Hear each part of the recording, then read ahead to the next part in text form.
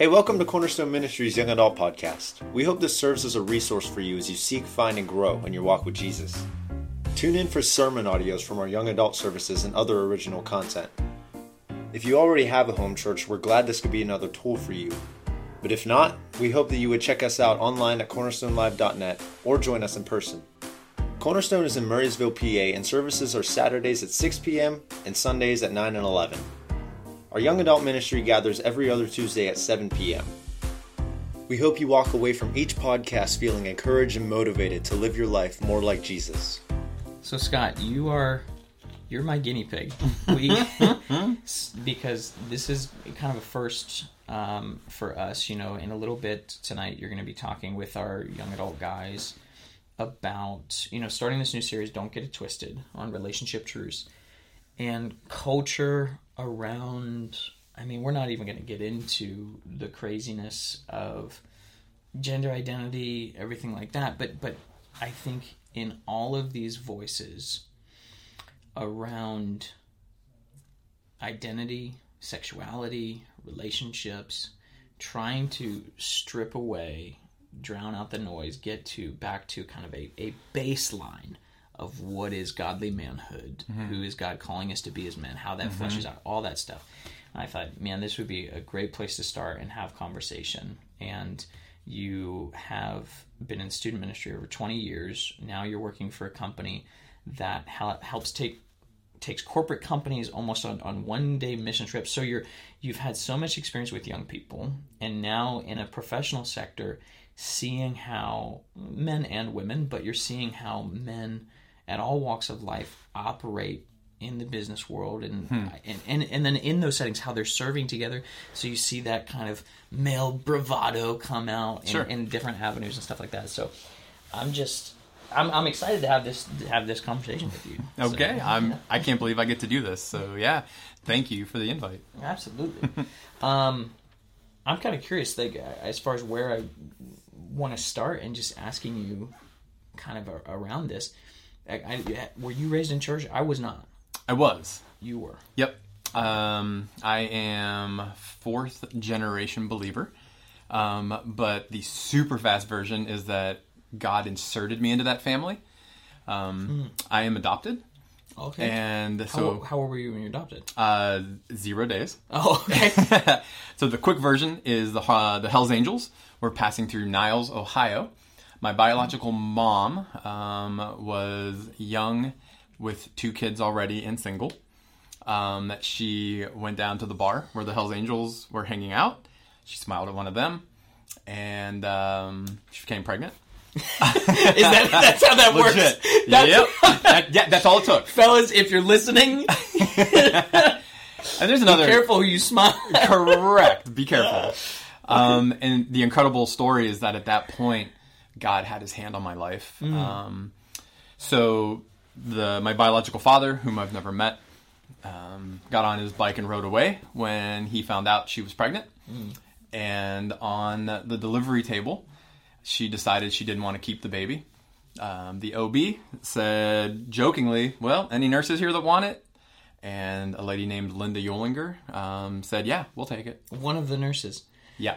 Oh my! Okay. My mom helped deliver me. Just in that, we need to sit down again. I need the nitty gritty of that conversation. Okay. Yeah. So God's had his hand on me from the very beginning. Yep. Put me into a Christian home with an amazing heritage of faith. I was raised in a Bible-believing church. Student ministry was my life once I hit 7th grade. Wanted to be like my youth pastor, so I went to Bible college, and the rest is history. Yeah, my goodness, there's so much to unpack there, but we're gonna have to save a lot of that for another time. Because I wasn't raised in church. I got saved right before I went to high school. But didn't fully dive into faith and everything like that. Yeah. But so I was actually originally wanted to be a high school math teacher, but then as I got to college, I felt like the Lord was calling me into full-time ministry. Played around with that idea for a couple of months, but then everything kind of fell together when I fully committed into that calling. Sure. And I was into student ministry, but then while I was in seminary, I felt like the Lord was planting seeds of, young adult ministry and some other things. And so I never thought I knew that the transition from student ministry into young adult ministry and discipleship, just the stuff I'm doing now, I knew that it would happen, but I never expected it to happen so soon in my life. I was not planning. I don't know what that time frame looked like, but I felt like I had more time in student ministry, so to speak. Mm-hmm. So then the last year and a half making this transition from my previous church to Cornerstone, that's been just a really interesting dynamic. So, okay, but I feel like to kind of get back to the topic that we want to Sure. talk about, just in that, where'd you go to school? Toccoa Falls College in Georgia. Okay. Little Bible college. Okay. So I went to Liberty. Okay. But even in you being raised in the church, me not being raised in the church, what did your dad do? My dad ran an electrical warehouse for a subcontractor. Okay. Yep. So he's hands-on kind of, and my dad was corporate America. I mean, he did, 30 plus years with Lockheed Martin. We might have some overlap in like our fathers in understanding manhood and masculinity. You know what? A little bit. My dad's an interesting example for this conversation. Mm. So large man, 6'2", 350. Wow. Large man. And for those of you that can't see, obviously with no video, I am 5'7", $160. So I feel like that confirms the adopted correct story. It sure does. But now it makes me, I want to know what your dad looks like, your biological father. I do too. I know. But just saying he's a Hell's Angel. Yeah. And I'm picturing now this like 5'6" Hell's Angel. That's just my not guess. hitting stereotypes. Correct. On a biker gang kind of. Wow, that's really interesting. Yeah, so my real dad, who adopted me, he would go to his manly job as an electrical subcontractor running a warehouse. Mm. He would come home, he would shower, we would have dinner, and he would then sit down and crochet the rest of the night. Really? And then he would read little romance novels. Okay. Do you feel like he struggled with those two, not being like two-faced, but it's just separate elements to his personality, because that's such a beautiful example. Great question. No, he was pretty secure. Really? Nope, it's just what he wanted to do. He lost his dad when he was little. Okay. So he was raised by my grandma. Okay. And my grandma crocheted. Yeah. And my grandma was a reader. And so no, he was fully integrated. This is perfect then. This is perfect. Yep. So because I feel like that one of the major issues I see currently in understanding manhood, understanding masculinity, is we put way too much stock in cultural stereotypes of what masculinity is that actually have no biblical merit whatsoever. Correct. So even the nature of like guns, beer, meat, sports, yep. like none of them hold biblical weight. Correct. I mean, so I guess if I had to phrase this in the form of a question, what do you feel like you saw, and is your dad still living? No, we lost him back in 2000. Oh, okay. Yeah. No, I'm sorry about that. In 2000? Mm-hmm. He died at age 56. Holy smokes. Yeah. So it's been a minute. It has. What do you feel like what did your dad tap into that by and large is a culture, especially in our younger men, that's missing? Because you said your dad didn't struggle with that, I guess, kind of the dichotomy of his masculinity. Of like, no, I enjoy what culture would say feminine things. Sure. But I'm very rooted in enjoying my very hands-on kind of masculine job. Right. Like, I guess, what do you feel your dad tapped into that we're missing? Oh, great question. I don't know that it was ever intentional on his part. I don't know that he was even aware of the dichotomy that existed in his actions. So he was oblivious to it. I think so. Yeah, he just didn't. It wasn't in a pejorative way, but he just didn't care really what people thought of him. It just wasn't at the forefront of his mind. So yeah, his life was work, and then he was a student ministry leader during my years. So, yep. And then there's this goofy thing back in the 80s and 90s called Bible quizzing. Oh yeah, it's still around. Nobody talks about it. Correct. And and homeschooling is great. It's kind of been taken over by the homeschoolers, Bible quizzing. So yeah, because it's a part of their curriculum. But yeah, so my dad was a Bible quiz coach on the national level.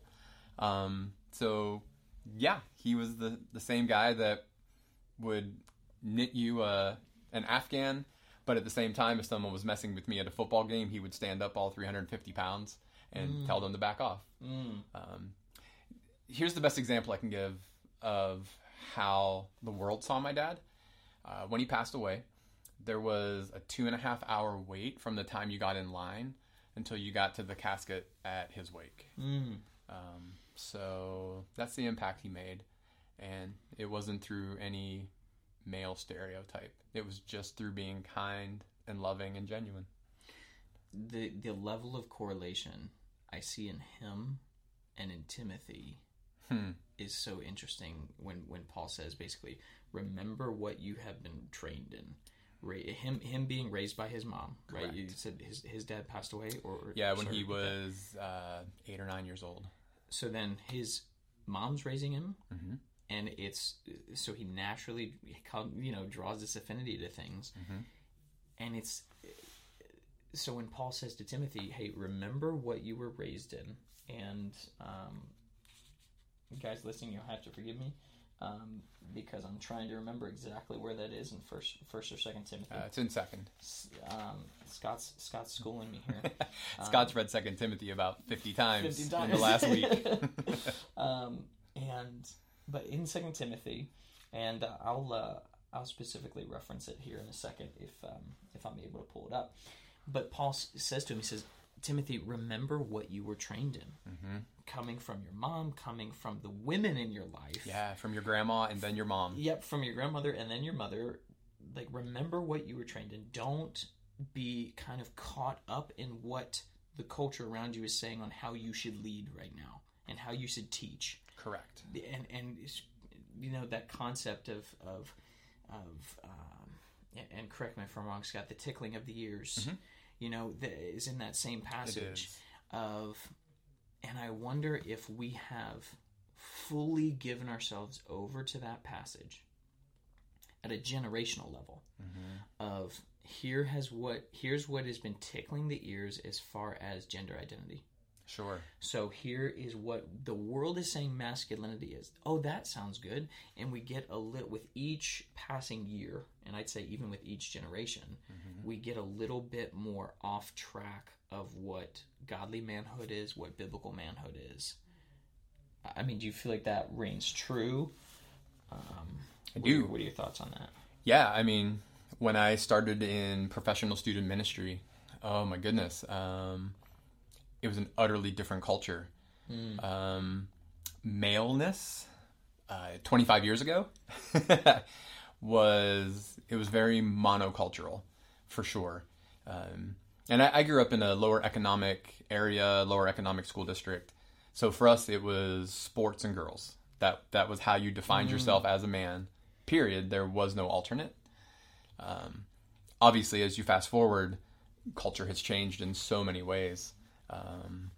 The extremes now seem to be celebrated, I think, and if you don't fit into an extreme these days, you can be forgotten. You can be glossed over pretty well, I think. So I think that's kind of the broad strokes on that question, for sure. But you're starting to weave a theme here. Is what you just said about if you don't fall into the extremes, you're forgotten. Correct. But what rooted your father is he didn't care about being remembered. Correct. Yes. Okay. And I want to read this here. I was able to do a little sneaky Googling on my phone. The benefits of this just being a podcast. But 2 Timothy 3:14.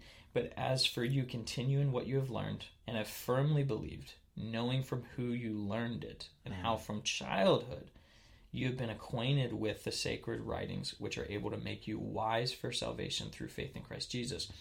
Couple verses later, 4:1, I charge you in the presence of God and of Christ Jesus, who is to judge the living and the dead, and by his appearing in his kingdom, preach the word. Be ready in season and out of season, reprove, rebuke, and exhort. What I love about some of Paul's letters to Timothy is it feels like a win one for the Gipper speech. It's like my mind goes to. Have you seen Miracle, the movie Miracle? I have. It feels like the Herb Brooks, like this is your time, kind of charge, like riling him up, and I love that.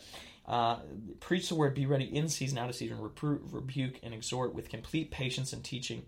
For the time is coming when people will not endure sound teaching, but having itching ears, they will accumulate for themselves teachers to suit their own passions, and will turn away from the listening to the truth and wander off into myths. And I think it's not necessarily what scares me, but I think we have to recognize is that the tickling of the ears is in the extremes you mentioned. Yes. I don't fit into the sports and girls. I like fashion. Sure. And first of all, that's a cultural stereotype. Correct. So to try and say that, well, that's what God says a man is. No, he doesn't. You liking a certain color has nothing to do with your masculinity. But there's somebody over here in that camp, and when I say that camp, I mean the extreme, whatever side it is. There's extremes on both sides. Exactly. They're going to tickle my ear in such a way to say, oh, well, maybe I fit over there. And before we know it, we have generations of young people who have sprinted away from biblical masculinity, not because biblical masculinity is offensive, but because we've believed we have believed the culture's definition of masculinity over what the Bible says about masculinity. Yes. And some of that that's infuriating to me, because I think in a lot of capacities, yes, as you said, there's extremes on both sides, because the world has provided a message to say, hey, when you don't fit the mold of masculinity, even though the mold we're using is flawed. Correct. Not the biblical mold. The mold when we typically talk about masculinity, we skew it. So then the world says, well, hey, masculinity is not about beer and guns and sports and girls and this and this and this. And if you look at the word, it's like, well, the word never claimed that it was. But the problem is that on the church side of things, we have, at times, the church has said masculinity is stoic. And I think about the kind of the hellfire and brimstone season in the church, very aggressive teaching. And now the pendulum has swung to a very loving, Church of America in general, swung to very loving, accepting, so that masculinity is very much in touch with your emotions, and and it's like, well, which is right? Yeah, neither. Exactly. Yeah. Neither one. So I guess to kind of start to not shift gears, but so then what would, if we had to boil it down, Scott, if you had to narrow it down to the most, I guess, not condensed, not unfinished, concise, the most concise list of, say, this is who God says a man should be. Sure. What are some of those things, that we should be looking for? Well, getting prepared to teach tonight, I did a survey of pretty much every verse that says anything about masculinity in Scripture. And there were some themes. So one theme was to be strong and courageous, unmovable in your faithfulness to God. That theme came up over and over, Old Testament and New Testament. Whether it was Paul saying that to Timothy, whether it was Moses and God saying it to Joshua, all through, we as men are exhorted to be strong and unmoving in our faith. At the same time, a number of times in the New Testament, as men, we are commanded to be gentle and respectable as we talk about our faith. Well, like you said, to be strong and courageous and immovable in your faith. In your faith. That does not mean tough. I'm No. going to punch you in the face. I'm going to go No, it's the opposite. Go bench 350 in the gym. Correct. But the world would say, well, no, if you're going to be strong and courageous, you are a warrior for God. And it's like, well, yeah, but another perversion. Yeah, but the language of Scripture is a warrior for God sacrifices. And we put a world's definition on one little word like strong and courageous. And so I love that you gave that specific, like, no, you're strong, you are bold in your faith. Yes. That doesn't mean you are a kind of a bouncer, no. a security guard to the faith. No. That I'm a big, tough guy for the faith. No. Bold in your face, strong, courageous. Yeah, I like that. Yep. Keep going. Gentleness, kindness. I'm a dad. I have 2 daughters. I have raised 2 strong daughters through gentleness and kindness. It's been super effective with my wife. I am gentle and kind because she is quiet. She is sensitive in the best way you can say it. Taking a tact like that with my wife would crush her. That's not being a good husband. That's being a terribly selfish, insecure man. Yeah. Yeah. And so I think those are a couple of the overreaching arcs of Scripture that I saw. But those are the 2 extremes that you kind of explained in your dad. Yeah. Sure. And I think, we said that word kind of dichotomy before, and hopefully we're using that correctly. My grammar is in English is terrible. But I think as men, we struggle to remedy that. How can I be both strong and courageous and be gentle and kind? How do they go together?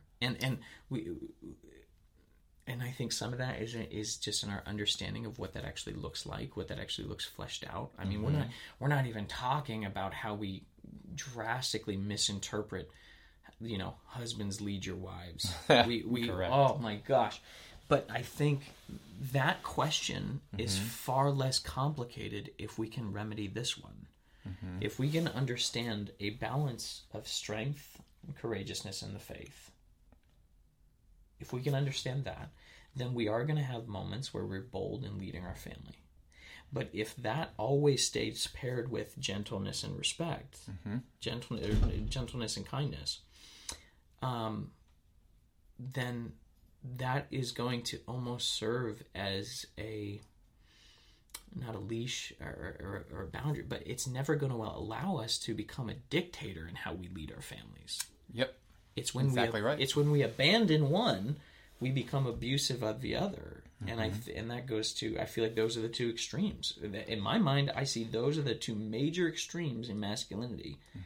Of you either have to run towards the strong and courageous, a misrepresentation of strong. Well said. You run to a misrepresentation of strong and courageous, or you run to a misrepresentation of gentle and kind.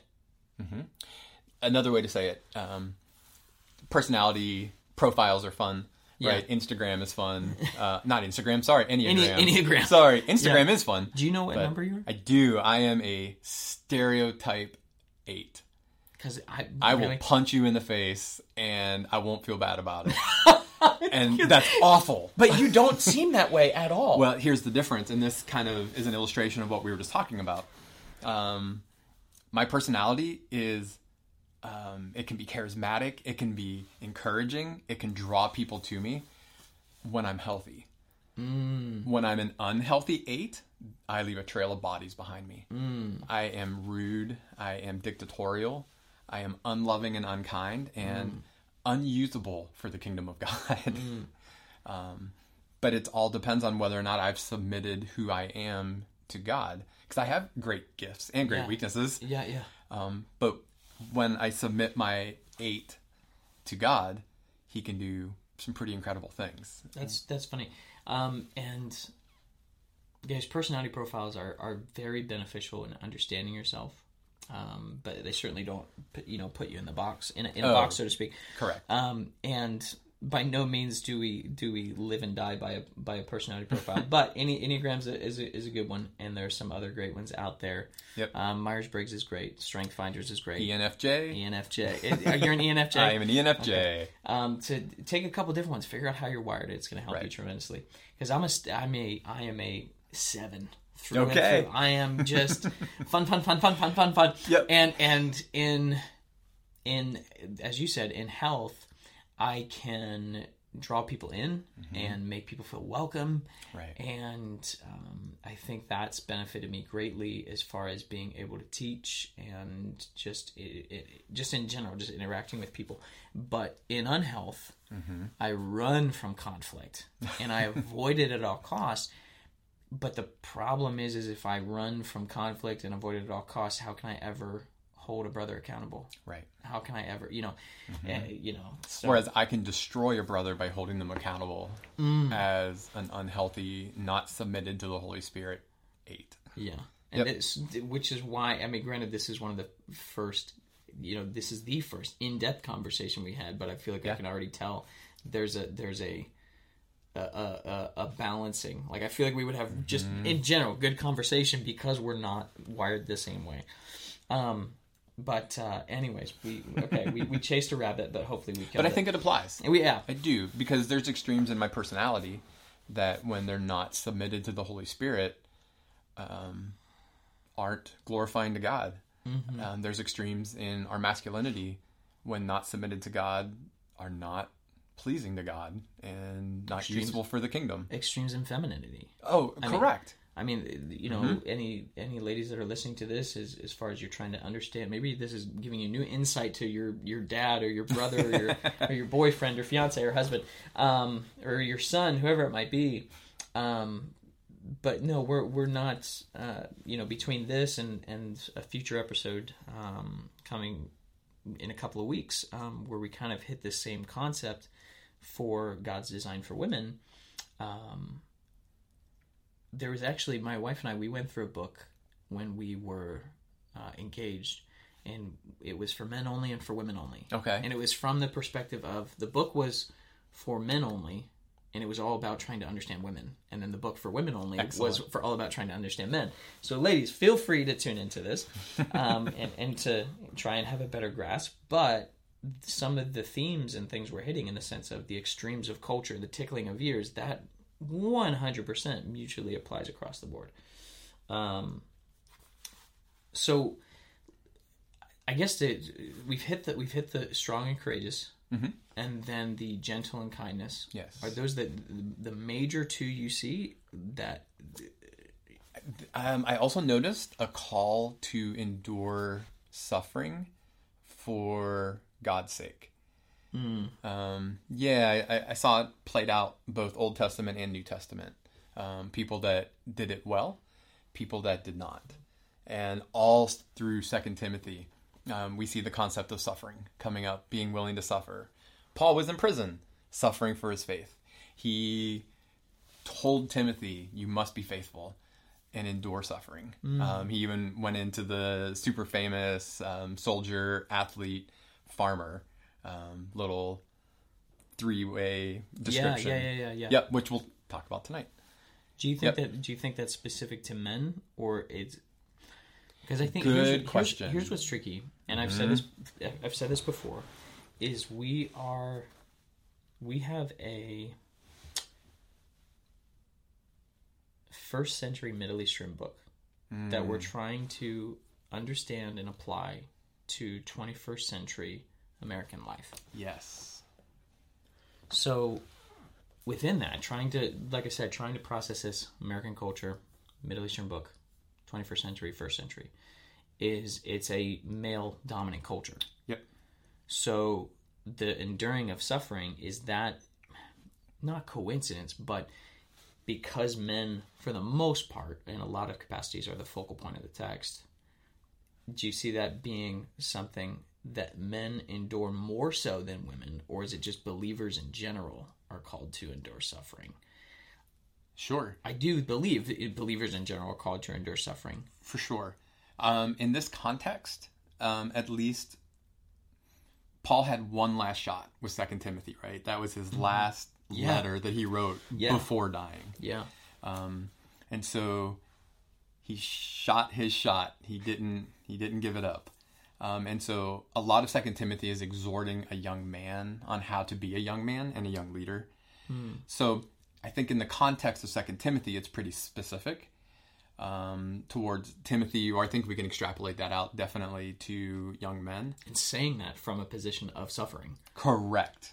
Yeah. Which is, I mean, the prison he was in absolutely was one of the worst in history. And that's no hyperbole. Mm-hmm. So, yeah. And Scott and I are not theological scholars. No. We're not even going to flirt with trying to interpret the what did Paul mean in Ephesians when he's trying to play out the role of women and all that. No, that's not what we're talking about, not what we're getting into. No. Because, yes, absolutely, there is... Here's what's not difficult about this, but really interesting, kind of tricky, is I think there's a precedent in Scripture. I think it's clear that believers are called into a life of not difficulty, but this world is not our home. Correct. Man or woman, you're an outsider. You are therefore an outcast in this world. You will experience suffering. That is a promise. I think the type of suffering, based on the role, and even going all the way back to the curse, going back to what God said to Eve and what God said to Adam, the way in which we experience suffering, our own stories, I already said the word, but your own experience in suffering is very different for men and for women. The temptations and weights that you carry as a young woman, as a wife, as a mother, look very different. Not lesser, but look very different than the weights and difficulties and experiences carried by a young father, a young husband, a young man. So it is really interesting to try and process. And I'll be honest with you, when we sat down together, I was thinking, okay, Scott's going to have 5 things of biblical manhood. And it's almost, you could say refreshing, but the emotion I'm feeling is freeing. What I get out of that is to say, man, if I can be strong and bold in my faith, and I can carry myself in gentleness, because that's counterintuitive to men. Correct. Peter was a violent guy, full of rage, and even in Paul giving qualifications of elders and deacons, and you can see almost how he paints this picture of, hey, this is everything you think a man should be. And I want you to not be that. I've never thought about that. Yeah, 100%. If you're going to be a leader in the church as a man, then you need to exemplify what it looks like. And you think about it, it tracks with the concept of, Matthew has this theme of an upside-down kingdom. Jesus is presenting everything backwards. The world says drink. And I think it's a total side note, but I think it's funny when people say, like, oh, if only the church today could be like the early church. and I laugh at that statement because me too. Because the leaders in the early church were going and getting prostitutes. Yep. And they were getting hammered. And I'm thinking, like, read Corinthians. Like what? Like, and we whine about the issues we have to deal with. I'm not saying the church today is better than the early church, but I'm thinking, like, they both had problems. Correct. But when he's addressing leaders in the early church, hospitable, not given to much wine, good rapport with outsiders, and it's like, well, man, what was manhood then? They were men of war and aggression, and like, there's a reason Paul uses these types of analogies to communicate the battle and the struggle, and because that's what they knew all the time. Yes. And so then for him to then, as you've done this study, and to see that the Bible is actually kind of weaving, hitting the crochet theme. Yeah, sure. But weaving in this, in a world of battle, I want you to be marked by gentleness. Yes. What? Use your Peter example. I think it's in 1 Peter, when we're told to always be ready to have an answer like for the faith that you have. Like if anybody asks, be ready to talk about your faith, but do this with gentleness and respect. Mm-hmm. If I'm right, and that's in Peter, 1 Peter 3:15. Those are Peter's words. As a man of rage? Correct. Whoa. Yeah. Okay, so all right. So here's the one that, and just so you know, guys, we didn't plan out this conversation. Zero planning. I've got a Bible in front of me, and we knew we were talking about a concept, and maybe we'd talk about Paul and Timothy and their relationship. And it's just interesting where this conversation is going. But 1 Peter 3:15, who talks about like suffering's coming, war's coming. Yes. And he says, 1 Peter 3:15, but in your hearts honor Christ the Lord as holy. Always be prepared to make a defense. Now it doesn't say to attack. No. And then to make a defense to anyone who asks for a reason for the hope that is in you. Yet do it with gentleness and respect. Yes. And you talk about everybody talks about the transformation of Peter in the sense of the Holy Spirit. He goes from denying Jesus to preaching, the first revival sermon, basically. It's not really a revival because it's a new thing, but you know what I mean? I do. Like, we always talk about that transformation, but you don't get to see too much of the transformation in his personality. Now, does that mean he magically no longer had fits of rage? No. Absolutely not. There's another qualification Paul gives, not given to much anger. But to just even see that flip, so here's what's really interesting to me, and it's a weird concept, but I want to ask you this question. Do you think it's possible then to fully understand and grasp what being a godly man is? Can a person be a godly man without the Holy Spirit transforming them? No. I don't think so. Do you think it's because we end up bending either to the strong and courageous side or the gentleness kindness side? Not necessarily. I just think that we're... Let me rephrase it. Sure. Do you think it's possible for somebody to look like a godly man without the transforming work of the Holy Spirit? Oh, sure. Sure, you can take on that appearance because we all have some natural proclivities towards making ourselves look good. So we can be gentle when it's required societally. We can, if you're not a believer coming to church, you can play the part and look godly, but deny the power. And that just brings us what I love about these types of conversations, and I think the Holy Spirit works in confirmation, and the Holy Spirit, it's not that the Holy Spirit's repetitive, but you know what I mean? He shows up again and again, and it's not possible for you to have planned this, but you just said about how we can take on the appearance of being gentle kind of when it suits us. Right. And it just goes back to your dad. He didn't care what people thought.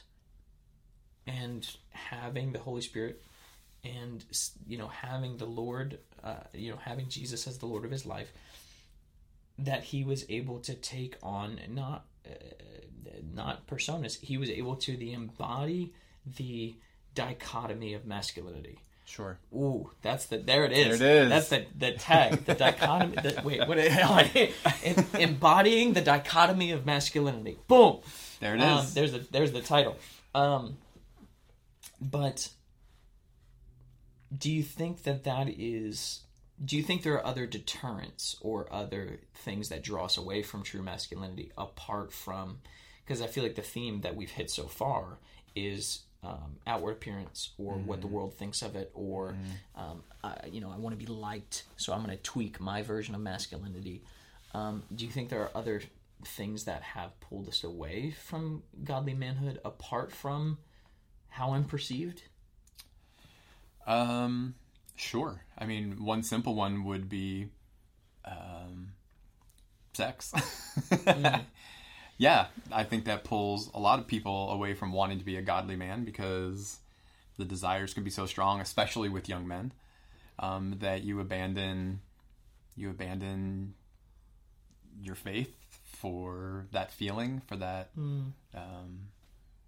It's not, the word's feeling isn't what I want, for that temporary filling of feeling good because of that. Yeah, so I think our desires can pull us away, that are just selfish,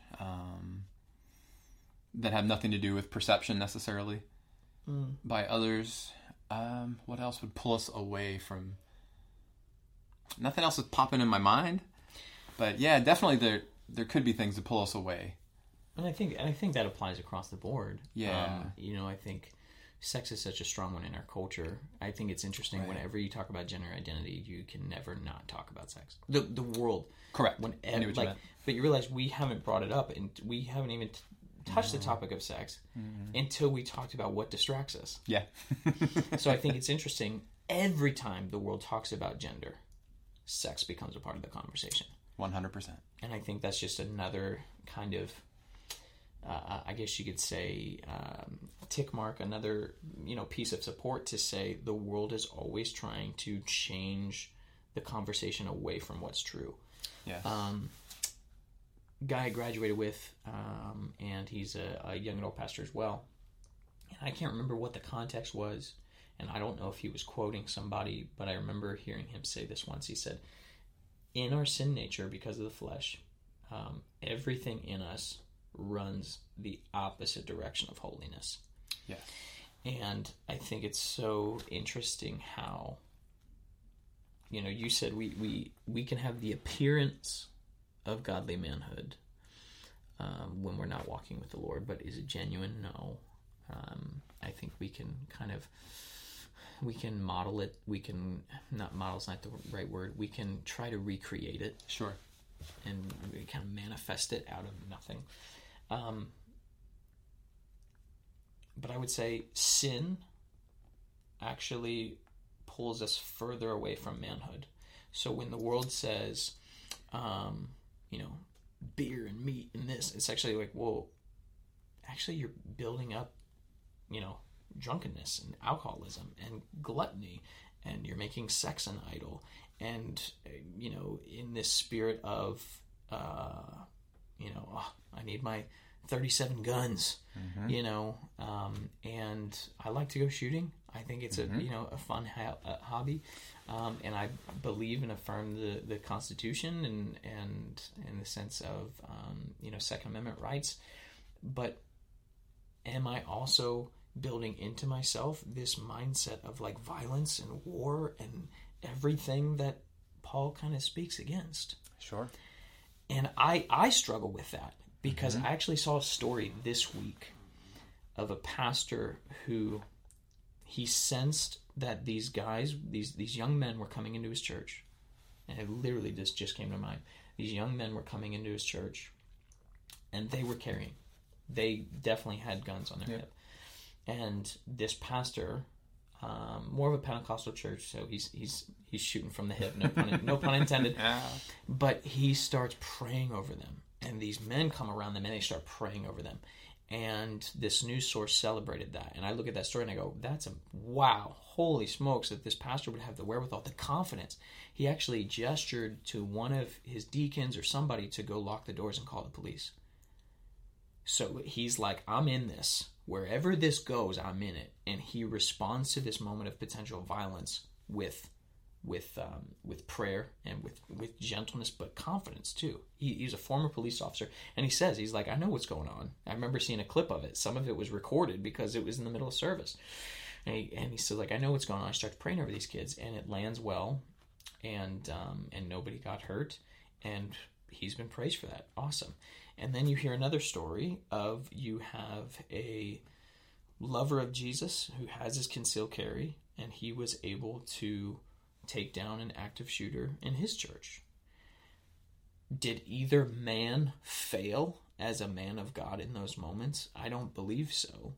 And I think the concept of trying to interpret gentleness and kindness and being strong, and that's where I think as young men, as we're still trying to figure out that balance. Because what I see in you, Scott, my wife and I will be married 8 years in May, and you've been married, 24? Yeah, 25 this year. 25 this year. I see how, as we're having conversation, as I'm looking at you, I feel like you have that balance, not perfected, but absolutely. But not. I feel like you have it more resolved than I do, and that's kind of how it should go. As you're mentored and grow in your walk with Jesus, the Lord continues to refine. That's exactly right. But I think it's interesting for our young men who haven't necessarily waded into that. How do I remedy strong and courageous with gentleness and kindness? I feel like that's what as you say that, it's like, oh yeah, that's it. It's kind of like a light bulb moment for me of, is that what we are watching our young men struggle with? Trying to remedy those things. Because they're in there. Mm-hmm. Those concepts have been ingrained into our DNA through our Creator. Mm-hmm. Our sin pulls us away from it, and we lose sight of it. Is that do you feel like that's what we're watching in our young men? Is they're trying to figure out, how do I have these two competing ideas in me? I don't know. Because this is being recorded, I'd love to have a deep answer, but I'm not sure. Possibly, it's really hard in our culture, especially as a young man, especially here, we're in Westmoreland County, Pennsylvania. It can be a little more rural, maybe not right here, but the outlying parts of our county. Mm-hmm. And so the America kind of stereotype fits well. Mm-hmm. The phrase I've heard, John Wayne, Johnny Cash, John Deere. Correct. America. America. Yeah.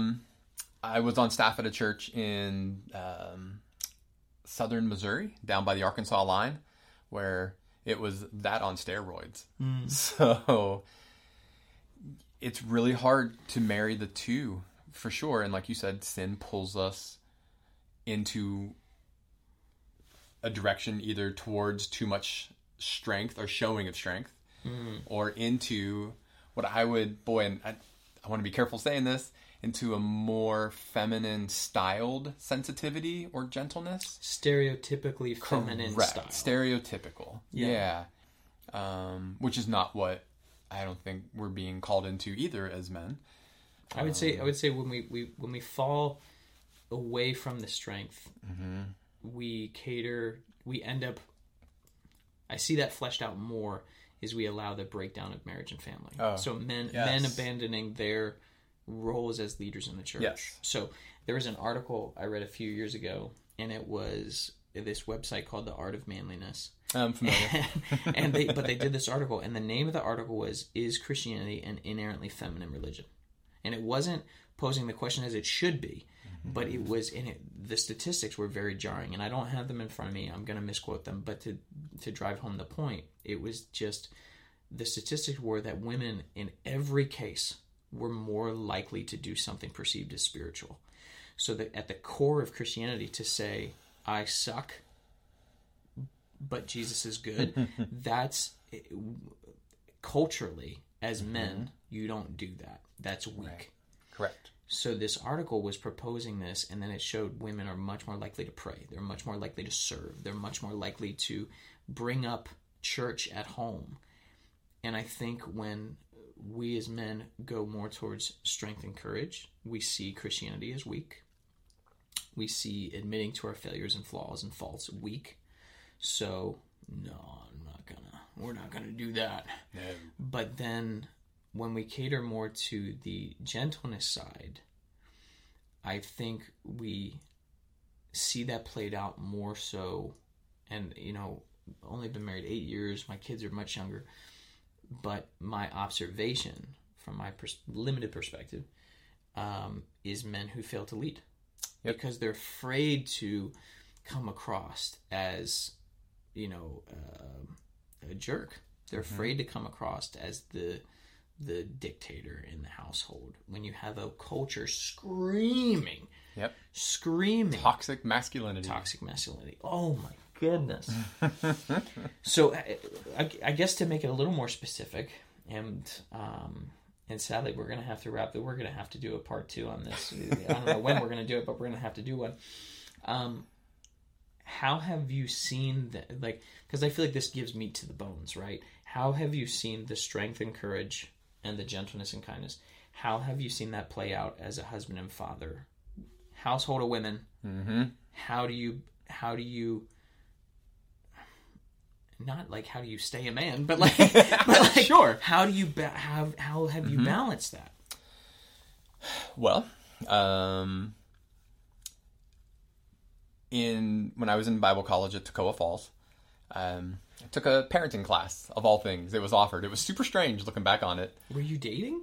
Yeah, I was engaged to my wife at the time. Okay, so it was prudent. It made sense to But do. it was like a class. I mean, it was like a 4-credit class in the Christian Ed department. That's what we used to call it back then. And I'll never forget, one of our professors talked about meeting your kids where they're at and inserting yourself into their lives with their interests. It's not about you. It's about your kid. And so if your kid is into dance, you're into dance. It doesn't become your identity. But yeah, and so if your kid's into soccer and you hate soccer, you're into soccer. And that's, I think, a big part of how that went down for me as a dad. I am a bit of a stereotypical dude, which was a little weird for me coming into this conversation because I do have a beard and ride a motorcycle and I like meat, all of it. I love sports. But my youngest daughter was not an athlete when she was little. She wore pink dresses and she loved the Barbies. And so, you know what? We played a lot of Barbies. Now, those Barbies had fights in the air and stuff like that. The chances you got, they became action figures. Correct. Which I guess is where I inserted some of that, but it wasn't intentional. There was never a time, Brandon, when I felt I was exchanging my manhood to be the dad of a daughter. Ever. It didn't even enter my mind.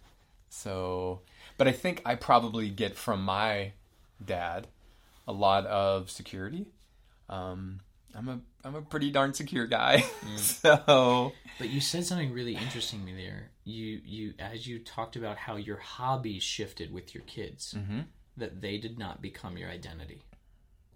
Right.